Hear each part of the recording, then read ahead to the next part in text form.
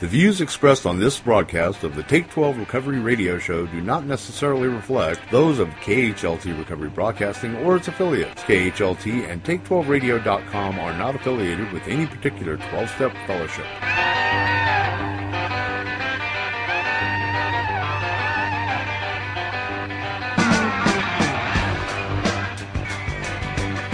Remember me, I'm the one down on the floor,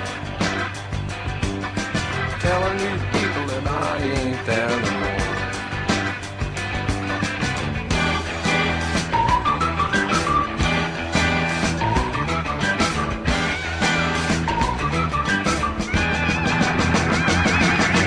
Calling on the street, I'm just about to lose my mind. Welcome to Walking Through the Big Book with Chris Schroeder and Monty Meyer.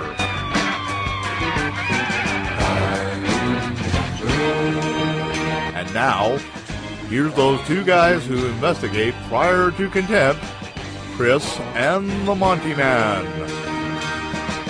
Welcome, family, to another fine episode of Walking Through the Big Book. I am your co-host, the Monty Man, and of course, the one and the only Chris Schroeder. Hey, Chris. What's up, Monty? How are you doing? I'm doing so much better. Was feeling under the weather there last week. We had to play the best of, so to speak, and I had a bronchial infection, but now I'm all better. Just a little bit of a cough. So, are you staying healthy out there, man? I am. I haven't been sick yet, so I'm knocking wood. Yeah. Well, you got to stay healthy because we get so much out of what you have for us. And speaking of that, my friends, let me give you our email address if you'd ever want to comment, like to complain or praise, either one. We enjoy both. And that is take12radio@comcast.net. And you can click on our contact link too. And we are in the chapter How It Works, are we not? Yes, we are. We're at the bottom of page 60. All right, man. Well, without further ado, let's go. Okay. Last 2 weeks ago, the last show, what we did is we covered How It Works. How It Works is read traditionally at a lot of support group meetings. And what we did was we went back to the original manuscript version and then to the current version. I think at least I got a better understanding of what they were talking about with that. We're going to pick it up. We're going to pick it up after the How It Works that gets read so often. And at the bottom of page 60, it says the first requirement is that any life run on self-will can hardly be a success. Now, before that it says just what do we mean by that, and just what do we have to do. So being convinced we were at step 3, which is that we decided to turn our will and our life over to God as we understood Him, just what do we mean by that, and just what do we do? It's a very ambiguous, just turn it over. You hear, just turn it over. You hear that until the cows come home. I know. And a lot of times if you go up to somebody and you ask them, hey, what do you mean by that? How do you turn it over? They have no more clue than you do. Mm-hmm. But there are some specifics in this book that talk about the process of turning one's will and one's life over to God. Now, if you look at the term will and you look at the term life, will can be looked at as your thinking. The last will and testament is basically the last thinking of an individual and what they want. Life is basically your actions. We're judged by our actions. So if you turn your will and your life over to the care of God, that means your thinking and your actions. The first requirement to do that is that you need to really believe that any life run on self-will can hardly be a success. This is where a lot of advisors or sponsors say, well, look, if you did not need a new manager, let's just look at your life. How's it been working for you? And most of the time, the people that are working through the steps are in a crisis of one kind or another. A lot of crises come along with alcoholism or drug addiction. and your life problems pile up on you that become astonishingly difficult to solve. A lot of things like that happens. Mm-hmm. So you need to be convinced that if you continue to steer the boat, you're going to run onto the reef just like you have been.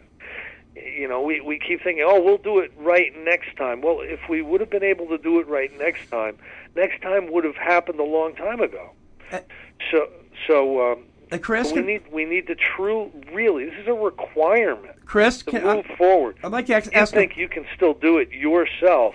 Yeah. You really can't move on. Hey, Chris, let me ask you a question. Let me ask you a question here, real quick. Being convinced. I'm thinking when I first read this book, I wasn't sure I knew what convinced meant, but I was like, oh, well, how am I convinced if I haven't read the book already? I'm not too sure. And somebody told me, and then I remember when we talked about in the first part of this book, somebody told me, well, you need to stop and read the stories in the back. That may help you be convinced. And then I was. Sure. Whatever you need to do to get too convinced, to be convicted that you need guidance in your life. Yeah. Whatever you need to do. Sometimes you need to go back and reread the first 60 pages because sometimes you need to read the stories. Sometimes you need to tell your story. Sometimes you just need to hear other people share their experience. Whatever it takes to get too convinced. But if you're not convinced that you need some serious guidance in your life, then I just don't see that you're going to move through the rest of the step with any conviction. Sure. On that basis, we are almost always in collision with something or somebody, even though our motives are good. Now, another exercise that I've used for this, if you look at the next 3 pages or so, starting at the first requirement, starting where we're starting tonight, you'll see that what Bill does is he paints a beautiful picture of the self-centered, self-seeking alcoholic. He really nails us to the wall. And a lot of times we're not going to recognize it. The first time I read this, I was in a treatment center. It was early 1989, and I was handed this by the counselor and told to read it. And I remember reading this part thinking, this is really true about my roommate. It was very, very difficult for me to accept this as my operational platform, but it actually was. I was motoring along on selfishness and self-seeking. So a lot of times, like we did back in the doctor's opinion, and a lot of times it's good to turn these statements into questions. In other words, Monty, are you almost always in collision with something or somebody, even though your motives are good? And you need to honestly ask yourself: is this the case with me? Is this what my spiritual condition consists of at this point in time? Is this what I'm working with right now? Because it's not very good to be in collision with other people all the time. Most people try to live by self-propulsion. Every person is like an actor who wants to run the whole show, is forever trying to arrange the lights, the ballet, the scenery, and the rest of the players in his own way. If his arrangements only stay put, if only people would do as he wished, the show would be great. Everybody, including himself, would be pleased. Life would be wonderful. I really love that description because it is really apropos.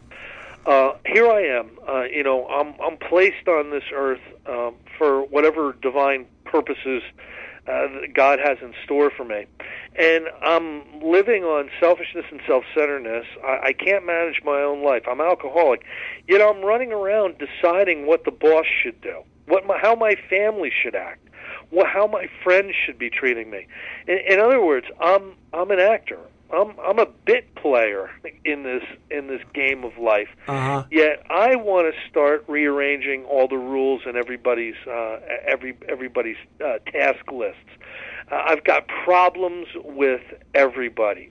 It's almost like if you were in a play, almost like going up to the director every 5 seconds and saying, no, they should say this. No, I should do that. No, they should say that. It's unbelievably self-centered. Yet that's how we operate. And we get resentful if people aren't playing the roles that we assign them the way we assign them, and we get frightened if they don't act the way we want them to act, and we're way too busy trying to manipulate other people than we are trying to get to become better actors ourselves. Hey, Chris, can you come by my house and explain that to my oldest son as it relates to his little brother? I mean, isn't it true though, Mike? Yeah. Oh, absolutely. Yeah. I do it today. Yeah. I still do it nowhere near as much as I used to. Right. I used to know what everybody should be doing.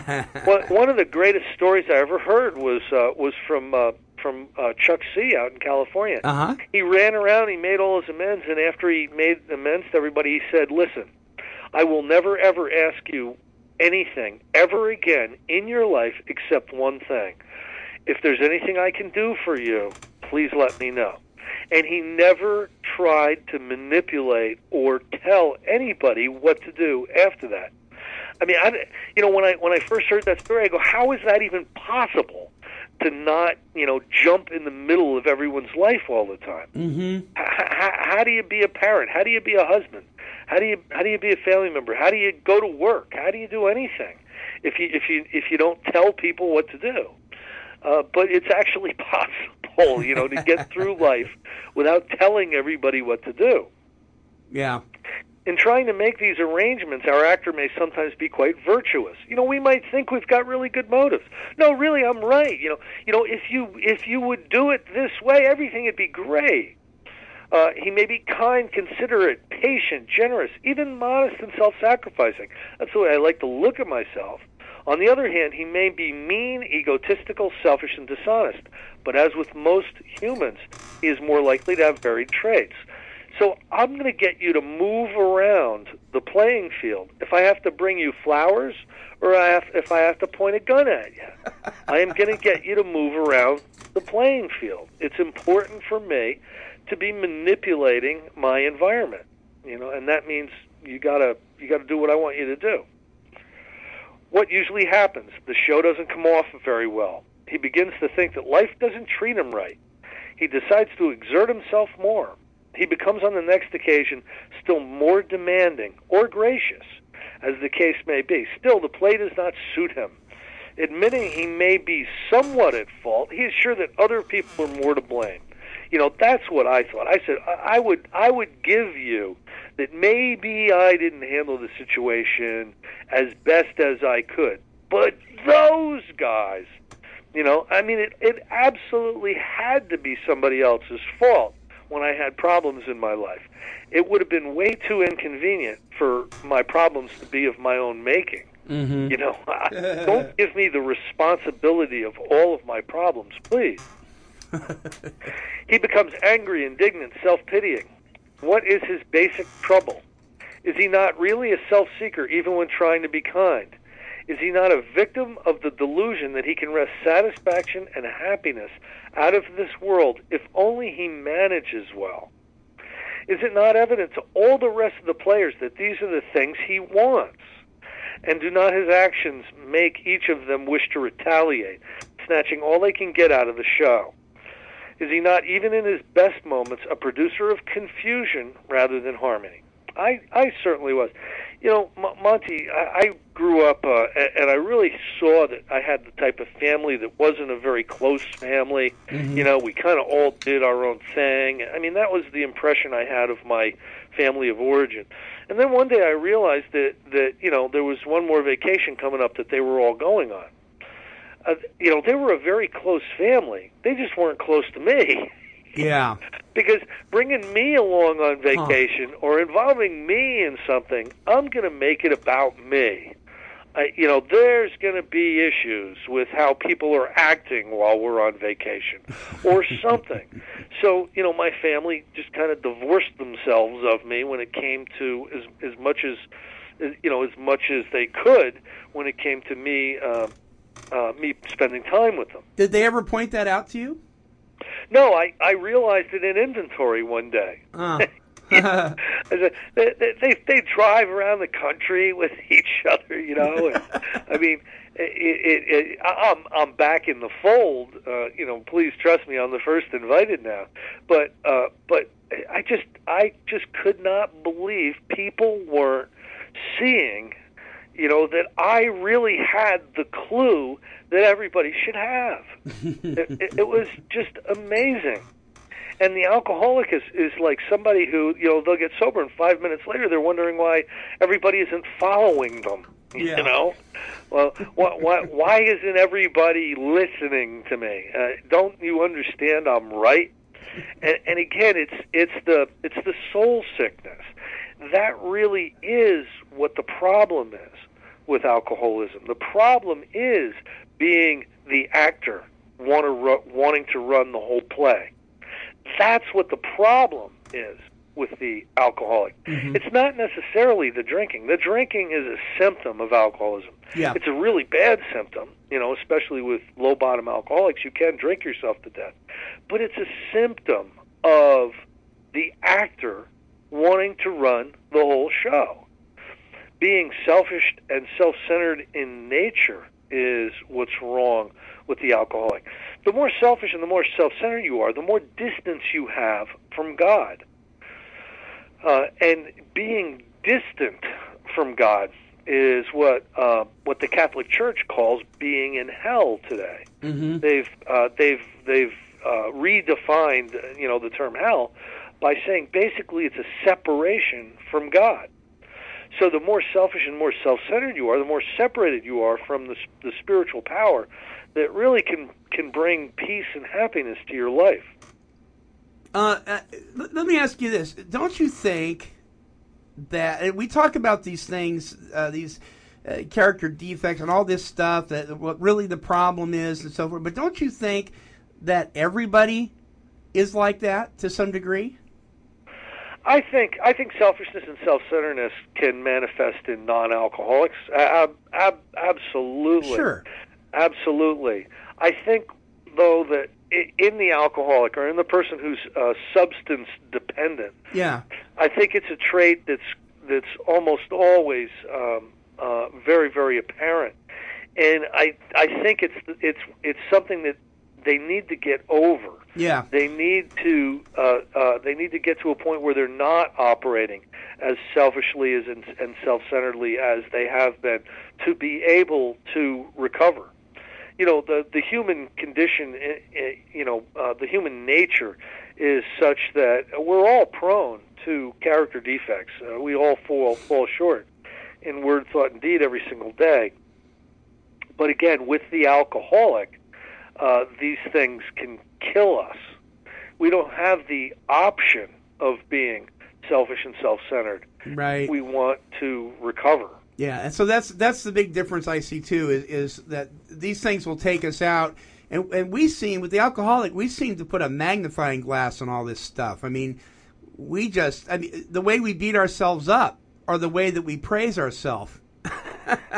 It's always in extremes. Yeah, whatever we do, we do it in extreme. Yeah. It's really crazy. Our actor, and again, they're talking about us. When they say our actor, they're being nice. Our actor is self-centered, egocentric, as people like to call it nowadays. He is like the retired businessman who lolls in the Florida sunshine in winter, complaining of the sad state of the nation. The minister who sighs over the sins of the 20th century. Politicians and reformers who are sure all would be utopia if the rest of the world would only behave. The outlaw safecracker who thinks society has wronged him, and the alcoholic who has lost all hope and is locked up. Whatever we protest, are not most of us concerned with ourselves, our resentments, our self-pity? And you have to ask yourself that question. Is that really what's concerning you most? And it was for me. It was very difficult for me to see that because I didn't really know how those things presented. But when I look back at my last years of drinking and my first months of sobriety, all I could think about was my resentments, my self-pity, and myself. Everything was about me. Now here is an important paragraph. Selfishness, self-centeredness, that we think is the root of our troubles. What is the root? I mean, think of a plant, think of a tree. The roots are basically what holds it up, what feeds it, and without those roots, it would die. So the root of our troubles is selfishness and self-centeredness. It doesn't say the root of our troubles is drinking or the root of our troubles is drugs. Again, you and I have talked about this over and over again, Monty. The problem isn't necessarily drinking or using drugs. Mm-hmm. The problem is, why do we have to? You know what I mean? Yeah, why are we compelled to? Yeah. And that comes from the selfishness and the self-centeredness, driven by 100 forms of fear, self-delusion, self-seeking, and self-pity. We step on the toes of our fellows and they retaliate. Now, I looked very, very deeply at this sentence one time. The person who was taking me through the book at that point in time said, "Chris, what does driven mean to you?" And I thought of a time where I was coming back from the shore with a friend of mine. He was drunk out of his mind. He was in a blackout and just barely conscious. And for some reason, I'm in the car with him. And it was an old Toyota Celica, if you remember those. Yes, I do. And we were coming up the New Jersey Parkway, and he had it in fourth gear, floored. This thing was going as fast as it would go. I think it was about 110 miles an hour, 105 miles an hour. It was flat out. We didn't even stop for the toll booths. In other words, we went through the 25-cent toll booths at 110 miles an hour. Oh, no. And I am begging him to pull over. I was afraid to do anything because we were going so fast. And finally, he was getting off an exit ramp, and he slid out. We slid off into a ditch, and I was able to get out of the car. But that's what it was like being driven by this guy. I had very little control, and it was very scary and very dangerous. When it says we're driven by 100 forms of fear, self-delusion, self-seeking, and self-pity, we step on the toes of our fellows and they retaliate. What that's telling me is I'm not necessarily really in control of all this stuff. In other words, just recognizing that I'm selfish and self-centered is not going to be enough to get to the other side of it. Mm-hmm. I am being driven by 100 forms of fear. That's good. Self-delusion. You hear in support group rooms all the time, I'm in denial. Denial is not a river in Egypt. I don't think alcoholics have denial very often. Denial is basically you're sitting in a white room and you need to tell somebody it's not white. This room is not white. You know it's white, but you're denying that it's white. What happens with the alcoholic is we're sitting in a white room and we think it's yellow. We really do think it's yellow, and we'll argue till our dying day that it's yellow because we really think that. That's what being deluded is. So we're more apt to being deluded than we are to be in denial. Gotcha. We really think things are a certain way, and they're not. Mm-hmm. Mm-hmm. And stepping on the toes of our fellows, a lot of times we don't recognize that we're stepping on the toes of our fellows. They may not like being moved around on the stage and told how to play their part. And sometimes people retaliate. Sometimes people cause us problems, and we don't see that we set ourselves up. We started the ball rolling. We placed ourselves in a position to be harmed, and we don't see that either. So that's another type of delusion.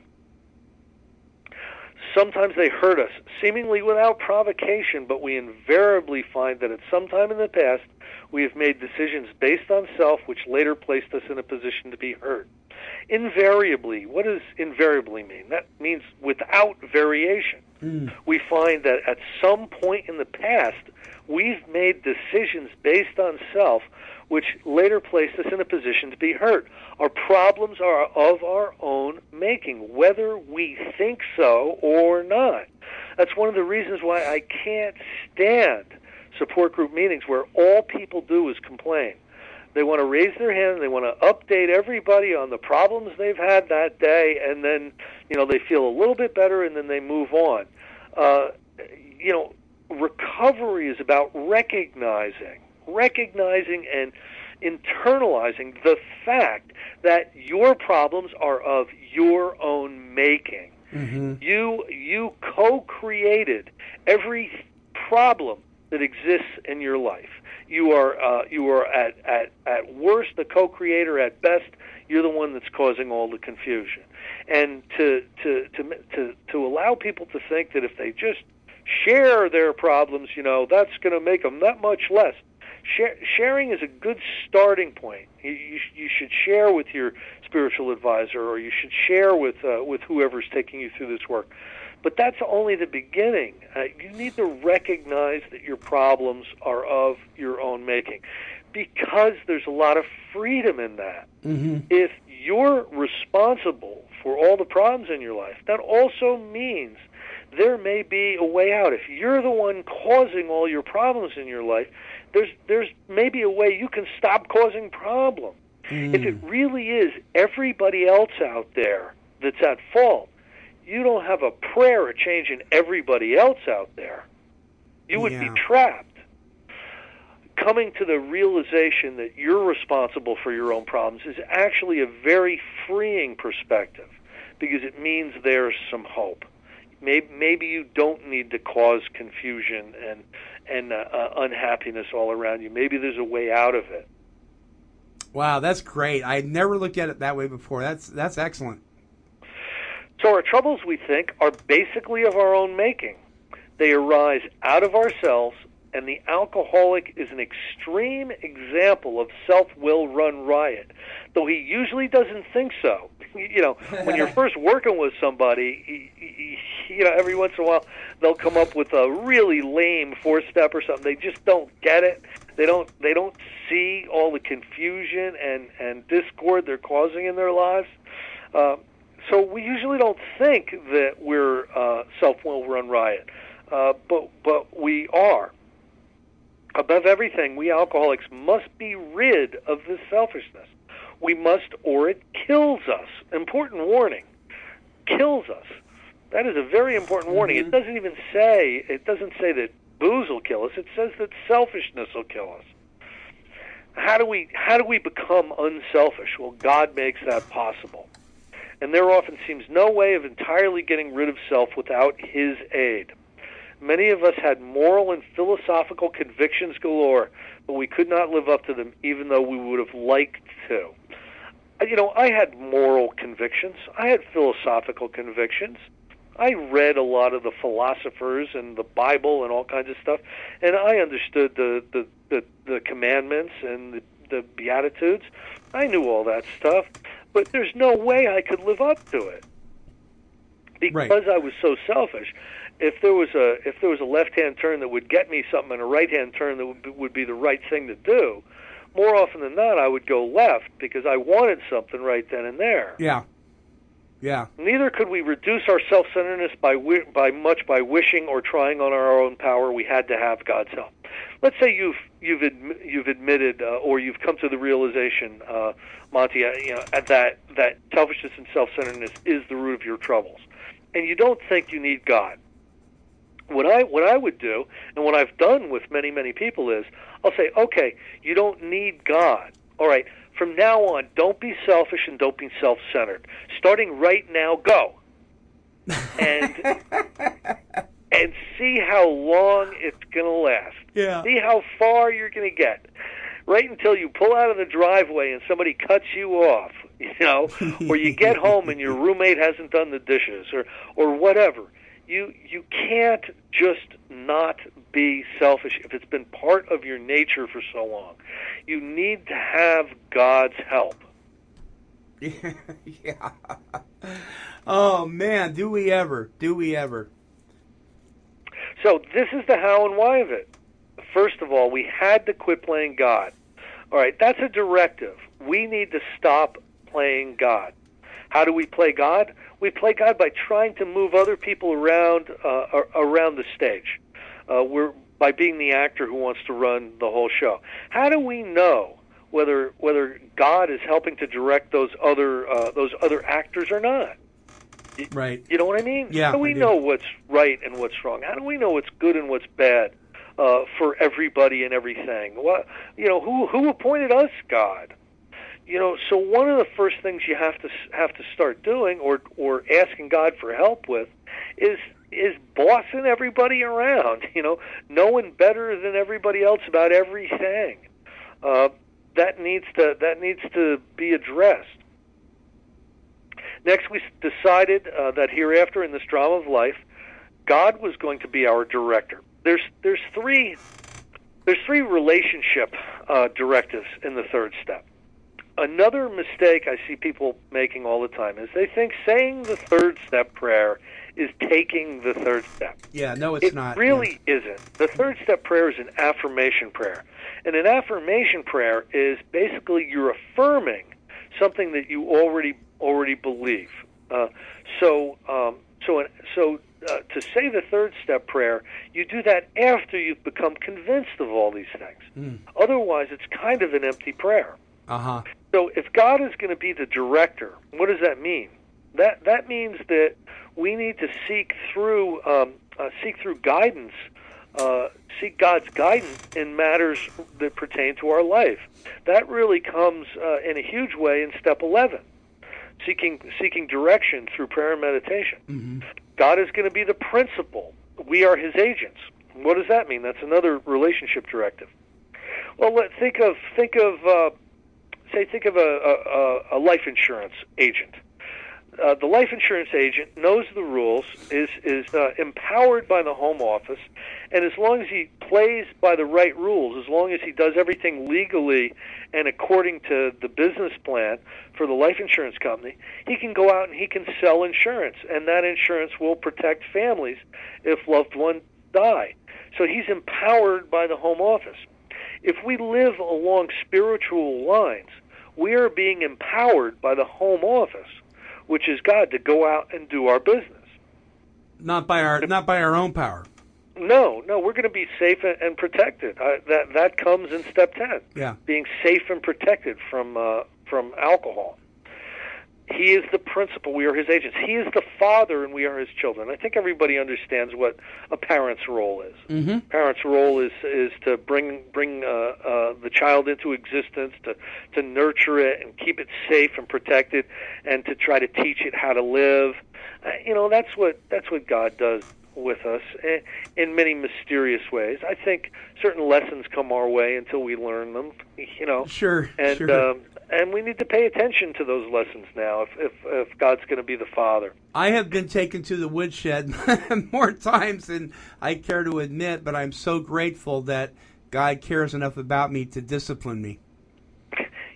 Monty, personally, like where I am with my life today, I've got so many balls up in the air and so many pieces of business out there that have yet to close, and so many opportunities that have yet to materialize. Mm-hmm. It is absolutely crazy. I mean, if I could make money on opportunities, I would be a wealthy man. But so many of them have not realized. So many of them haven't worked to the point where they're actually affording me money to live on. But I do believe, because I seek direction from God, that things are going to be okay. I don't sit around like scared to death about paying the next bill or anything. But that doesn't mean I'm not being responsible. I'm being as responsible as I can be. But I know what it's like to be in a position where you're unsure, and there are things coming at you that don't look like they're really, really comfortable things, but having that sense of peace and knowing that God is the principal, the Father, and the director gives me it gets me away from the fear that I would normally have. If I was living selfishly and self-centered, I'd be freaking out at this point in time in my life. And I think you know exactly what I mean. I do, and I can't help but think about my sponsor told me when I said, "What is the difference between being worried and being concerned?" He told me, "Well, if you're worried, you're not going to sleep. If you're concerned, you're probably going to be able to sleep tonight." And and I think if I'm losing sleep over it, then it's constantly on my mind, and I'm worrying about it and fretting about it. But, if I can close the door at work and go home and be part of my family and not have that thing interrupt me, then I'm probably simply concerned and not worried. Yeah, I think we need to have a concern for our affairs. We need to be responsible. That's certainly part of the spiritual life. But that fear, that anxiety, that sense of impending doom that would follow us around as alcoholics, that's a manifestation. That's a manifestation of alcoholism. That's one of the ways it presents. And when you get to recovered, the state of recovered, those are not things that are going to just devastate you. Those emotional feelings, that shouldn't be part of your spiritual makeup anymore. That's at least what that's been my experience and what I believe. Most good ideas are simple, and this concept was the keystone of the new and triumphant arch through which we pass to freedom. Bill uses a lot of construction references, and anyone that doesn't know what a keystone is you build an arch, and you have to hold the arch up until the keystone is put into place. And then all the support underneath the arch can be taken away because the keystone holds the arch together. Mm-hmm. So this concept of God as the director, the principal, and the Father is the keystone to the arch through which you will walk to freedom. So if you don't have that keystone in place, if God isn't your director, principal, and Father, you're not going to have an arch through which you can walk to freedom. Mm. And there's many construction references in here, and they're very important to pay attention to. When we sincerely took such a position, all sorts of remarkable things happened. Each action step has a series of promises. Another thing that I personally don't like is in a support group meeting, they'll read the 12 promises. Has that ever happened to you? Oh, sure. Okay, the 12 promises. First of all, there isn't the 12 promises, okay? There are many promises in this book. Yeah. If you counted them, there would be well over 200 significant promises in this book. So by putting a shade up on the wall that says the 12 promises, you're short-sheeting, the people. You're basically short-changing somebody by telling them there's only 12. And usually the promises that are read are the ninth step promises, which most people don't even get to because most people don't go through the work to the point of going out and making direct amends. Mm-hmm. So I don't really agree with putting that carrot up on the wall without putting it in context, explaining exactly what you mean by the 12 promises, the 12 ninth-step promises. But you need to at least be halfway through the ninth step before these things are going to manifest. That really should be part of the explanation. Yeah. We had a new employer. Being all-powerful, he provided what we needed if we kept close to him and performed his work well. So what are you going to need to do if God is going to start taking care of you as the director, the principal, and the Father? What do you need to do? You need to keep close to him and perform his work well. Established on such a footing, we became less and less interested in ourselves, our little plans and designs. More and more we became interested in seeing what we could contribute to life. As we felt new power flow in, as we enjoyed peace of mind, as we discovered we could face life successfully, as we became conscious of his presence, we began to lose our fear of today, tomorrow, or the hereafter we were reborn. What about reading these promises at the next support group meeting month instead of the 9th step promises? That would cause a little concern, wouldn't it? Yes, it would. Yes, it would. And I attend a meeting where the promises are read at the end of each meeting, and I've watched some people appear confused because they don't know. You know, some people say, "Well, I've experienced some of that stuff now." Well, no, you won't experience it until the 9th step. You know, I think what people are experiencing before the 9th step is these promises that you're pointing out that are here now, because I think we can have those now. These are unbelievable promises. Like, think about this. You know, more and more we become interested in seeing what we could contribute to life. That's going to be a great thing. As we felt new power flowing, we're going to get power. We're going to get the actual power of God in our lives. As we enjoyed peace of mind. Remember peace of mind? You know, mind is actual bliss. It's feeling wonderful. We'll be able to live life successfully. We'll face life successfully. We're going to be successful. I mean, these are unbelievable promises. As we became conscious of His presence, we begin to lose the fear of today. I'm not afraid of anything that's going to happen today. I'm not afraid of anything that's going to happen tomorrow, or the hereafter. You're not even going to be afraid of death. You know, we were reborn. Yeah. Those are pretty significant promises. Yeah. Pretty powerful. Really now, powerful. I'm going to do one more paragraph here. We were now at step 3. So the affirmation of the 3rd step prayer is we're affirming all of these things that we read here tonight. That's what we're doing when we say the 3rd step prayer. Many of us said to our Maker as we understood Him, God, I offer myself to Thee, to build with me and to do with me as Thou wilt. Relieve me of the bondage of self, that I may better do Thy will. Take away my difficulties, that victory over them may bear witness to those I would help of Thy power, Thy love, and Thy way of life. May I do Thy will always.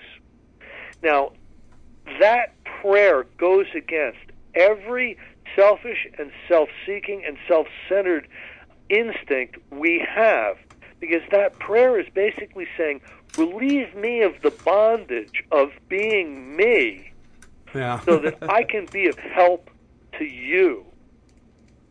And that particular prayer is really amazing because it attacks alcoholism. Mm-hmm. If alcoholism is being selfish and self-centered, this particular prayer goes absolutely against that. We thought well before taking this step, making sure we were ready, that we could at last abandon ourselves utterly to Him. So you need to think well before taking that step. You need to be ready to abandon yourself utterly to God. And this is why they found that the low-bottom alcoholics had a tendency to recover, and some of the people who hadn't been hurt that bad still had a little bit of trouble. Mm-hmm. You know, if you are thoroughly convinced that life run on self-will can hardly be a success, you're going to embrace this. If you still think you're doing a good job or you're pretty remarkable, you know, you may not. So again, they found in the early days of Alcoholics Anonymous, a lot of the people who were really in trouble were at a point where they could abandon themselves utterly to Him. They had nowhere else to go. They were out of plans. And you know, AA was very, very successful in the early days with people who were really, really in bad trouble. And that's good news to us today. But we don't need to be as hurt as some of these people do. We just need to be paying attention to this stuff. Mm-hmm. We need to understand what recovery is about, and not accept sobriety, but insist on recovery. Yeah. Good. Oh, I like that. We don't have to accept sobriety, but we need to bask. I like that word, bask. Basking in recovery. I mean, being surrounded by it, and this whole thing about knowing a new freedom. I have to tell you that the freedom that I feel, and people say, feelings, don't trust your feelings, blah, blah, blah. Well, feelings have, there's some real good reasons God gave us feelings. And the freedom that I feel today, Chris, I can't even explain it.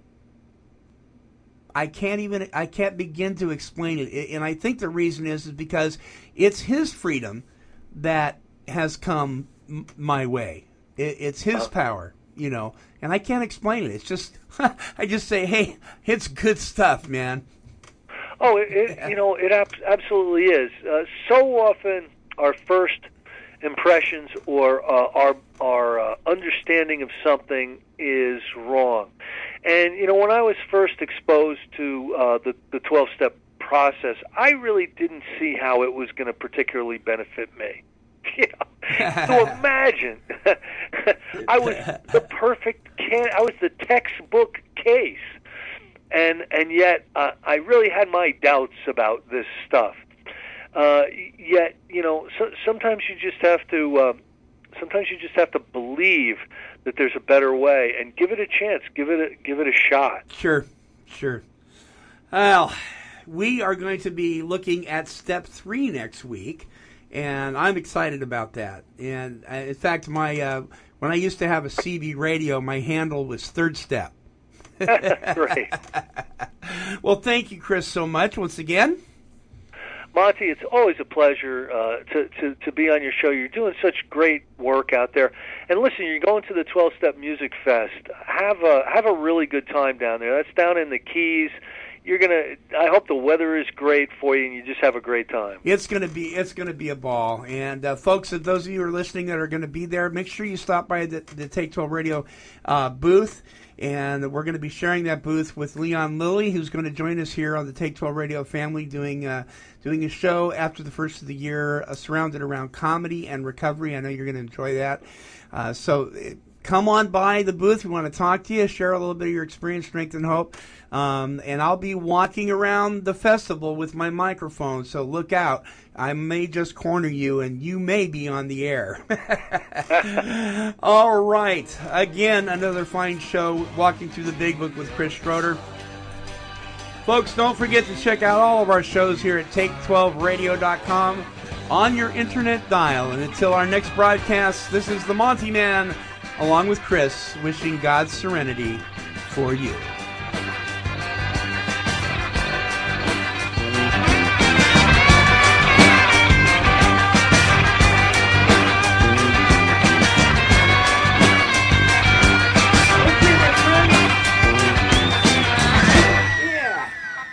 This has been a broadcast of KHLT Recovery Broadcasting.